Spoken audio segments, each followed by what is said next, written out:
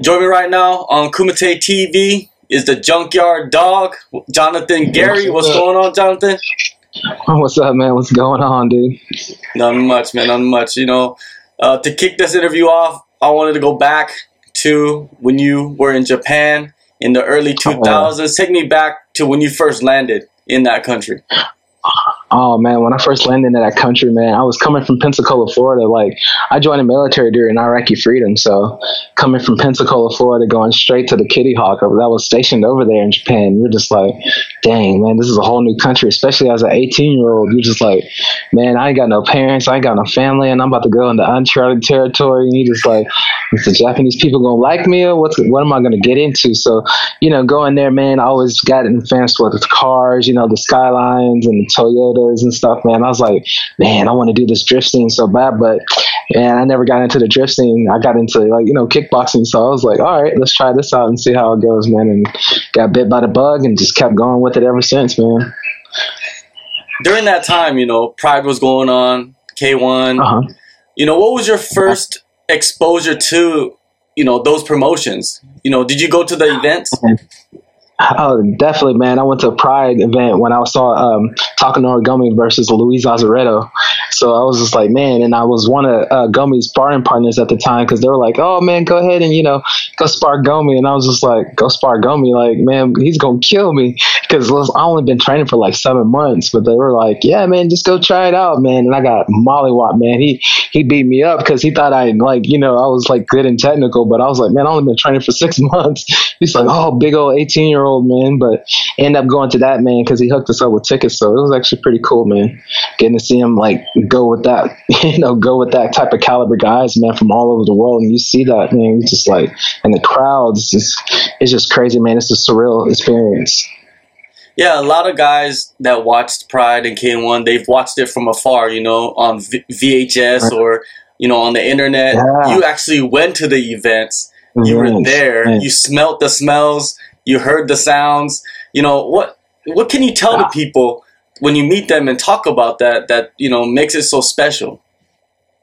It's, man, just being over there, just not just in Asia, but just in Pan in general, just in being in the Mecca, man, it's almost an honor because that's where like everything started, from Kumites to, even the old samurai days, man. You're just looking at that and you actually getting to compete in it, man, and just being in that whole just smack dab in the middle of it, man. It's a surreal experience, man. Even you can tell even the fighters that go over there just for that fight, like a UFC fight or whatever, they're just like, man, it's crazy. Everybody's so respectful, and the crowds actually appreciate fighting for what it is. It's just an honor in a sport, man. It's amazing. You started fighting over there in Japan. You've been back and forth throughout the years. What has fighting over there done to you as a fighter? How has it changed you much? Training out there too for a long time too. Oh, definitely, man. It when I first started, man, I got thrown to the fishes, dude. Like the wolves. Like my first fight was against Gomi's protege. Like the guy's been training with him for like years, and that guy was a combat grappling champion too. And I'm like, man, this guy's he's gonna mollywop me. And this is my first MMA fight. So I end up losing, but I end up fighting again 2 hours later because being an amateur shooter, they don't care, man. You could fight 7 times in that day, just as long as you keep racking up the records and stuff, man, you're going to be able to go pro as many times. But you have to win the Japan tournament to go pro. You have to place them within the top 3. But man, the competition is heavy. It's very heavy over there. And being the only American there, man, you do stand out though. But everybody's going to know who you are because you're the only American in it. So, man, it's just crazy. Training out there, what have you taken from that style of training and kind of brought it back stateside and introduced it to the guys that you train with now? Just the trickiness and the slick. Man, their ground game out there in Japan, man, is very second to none. Training with guys like Michihiro Omagawa and Katsumura and Kao Uno and all those, legends that actually started the sport for what it is. Man, they have so many tricks up their sleeves. Even those guys that are starting to now come up, man, it's ridiculous, man. Like bringing that over here, not a lot of American guys get to see that and everything, but the different techniques that American guys have, man, it kind of counteracts a little bit what they have in Japan, though. But it just depends on how you work the style. But once you get both of them, oh man, it's immaculate, dude. It's a sweet science for everything, man, from jiu-jitsu all the way to the stand-up. Because I mean, Japan out there, they have really good kickboxers out there too. So I mean, you see it from everywhere, man. Those Asian guys, man, they're in it, man. Especially in Korea too, man. I trained out there at Korean top team a couple of times out there in Seoul, and man, you see those guys, they're killers, man. They're killers out there, dude. Oh, were you out there when the Zombie was part of the team? No, not when Zombie was part of the team. I didn't get out there when he got out there, man. But I trained out there with what's his name?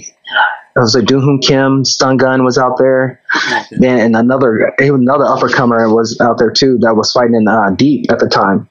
So man, those guys are so technical, man. It's so precise, especially when it comes to striking, man. Like I would have to say, man, it's a toss up between Korean MMA and Japanese MMA, man. Those guys, I say the Koreans right now are running shop, but when it comes to, going in there, man, I have to say Koreans right now versus Japan.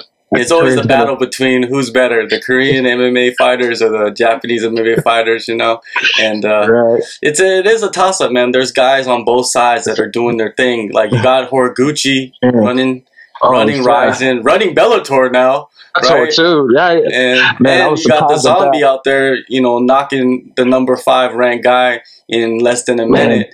It's crazy. What a comeback, man. That comeback was crazy, man. Especially coming out of military service and hopping right back into the UFC, man. That's nuts, man. Now you're returning back to the Bellator cage after 2 years away. How did this matchup with Kiefer Crosby come together? Well, it came together, man. They were basically, I was just looking for a fight, and I talked to Jane Estico. I was like, hey, do you have any guy, for a 155 fight or, 145 fight? They were like, oh, no, we don't have anybody for those, but we got this guy at 165, Kiefer Crosby. I was like, all right, cool, I'll take it. They were like, okay, sure. And so that's how it works, man. Like, they're always going to ask me to fight somebody, man. I don't care. Like, you're going to fight the toughest guys in the sport, man. Once you get over like 12 some odd fights, whatever, man, you're going to fight the toughest guys. So why not? Who cares? I don't give a care if it's Khabib. I'll fight Khabib on the next day notice too. You know what I'm saying? It's all about the experience, man. It's all about the sport.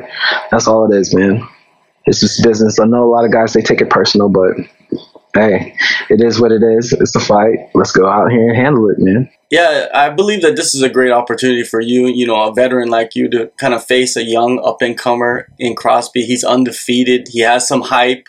If you go in there and do what you need to do, it puts you up there, in Bellator and kind of, solidifies your status a little bit. What are your thoughts on Crosby and his skill set? Oh, man, he's really good, man. I mean, coming to those guys out of SVG Ireland, man, you see them been running over stuff in Europe for a while now, man, and he's really tough, man. He's willing to go the distance, man, and he's willing to, sit there and bang with you. So I'm expecting a good fight out of him, But, I mean, when it really looks at it, the pressure's on him. I don't really care about fighting in my hometown. It's really not my hometown because it's about 2 hours away from me. So it really doesn't matter. But he has to show up because he's officially signed with Bellator. I'm not. I can go off and get another fight if I need to, but he's got to keep his status in Bellator. He's got to stay relevant. He's got Conor McGregor on his team. So a lot of pressure riding on him. I don't care. I'm always willing to play upset if I need to. Now, training for this fight, where have you worked mostly, and who are the coaches that you've been working with? Well, I've been working with Sensei Pat Barres in judo a lot. I've been working with Matt Grice in wrestling, and I've been working with Mike Giroux in Muay Thai. So trying to get the best with the best coaches here in Oklahoma, because not a lot of gyms have a lot of, everything is just in one place. You have to really travel just to go to other places.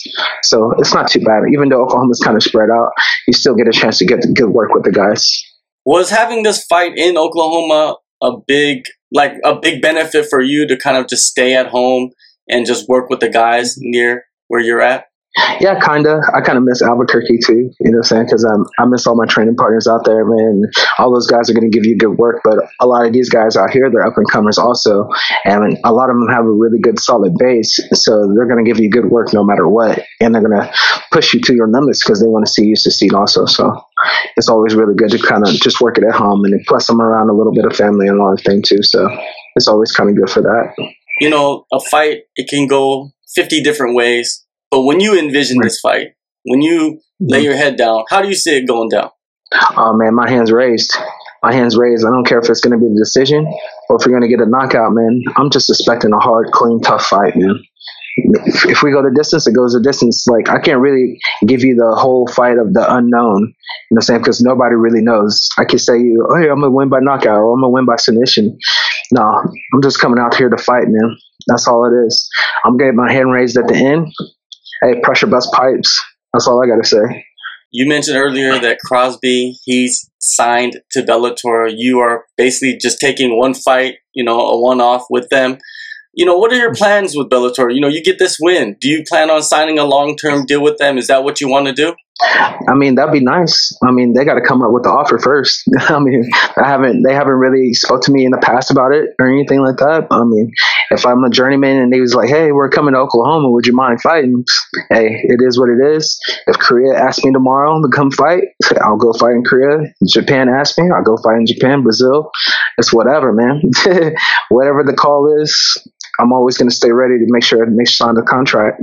I always have a pen ready. All right, man. Well, July 12th, Bellator 224, Thackerville, Oklahoma. Thanks, Jonathan, for your time, and good luck on your future, man. Thank you. All right, man. Thank you so much, dude. And shout out to all the Korean fans out there, man. I hope y'all stay in 10. All the fans out there in Asia, man, tune in, man. It's going to be a great fight. You know, Bellator, we always put on good shows no matter what fight it is. So, hey, expect some fireworks.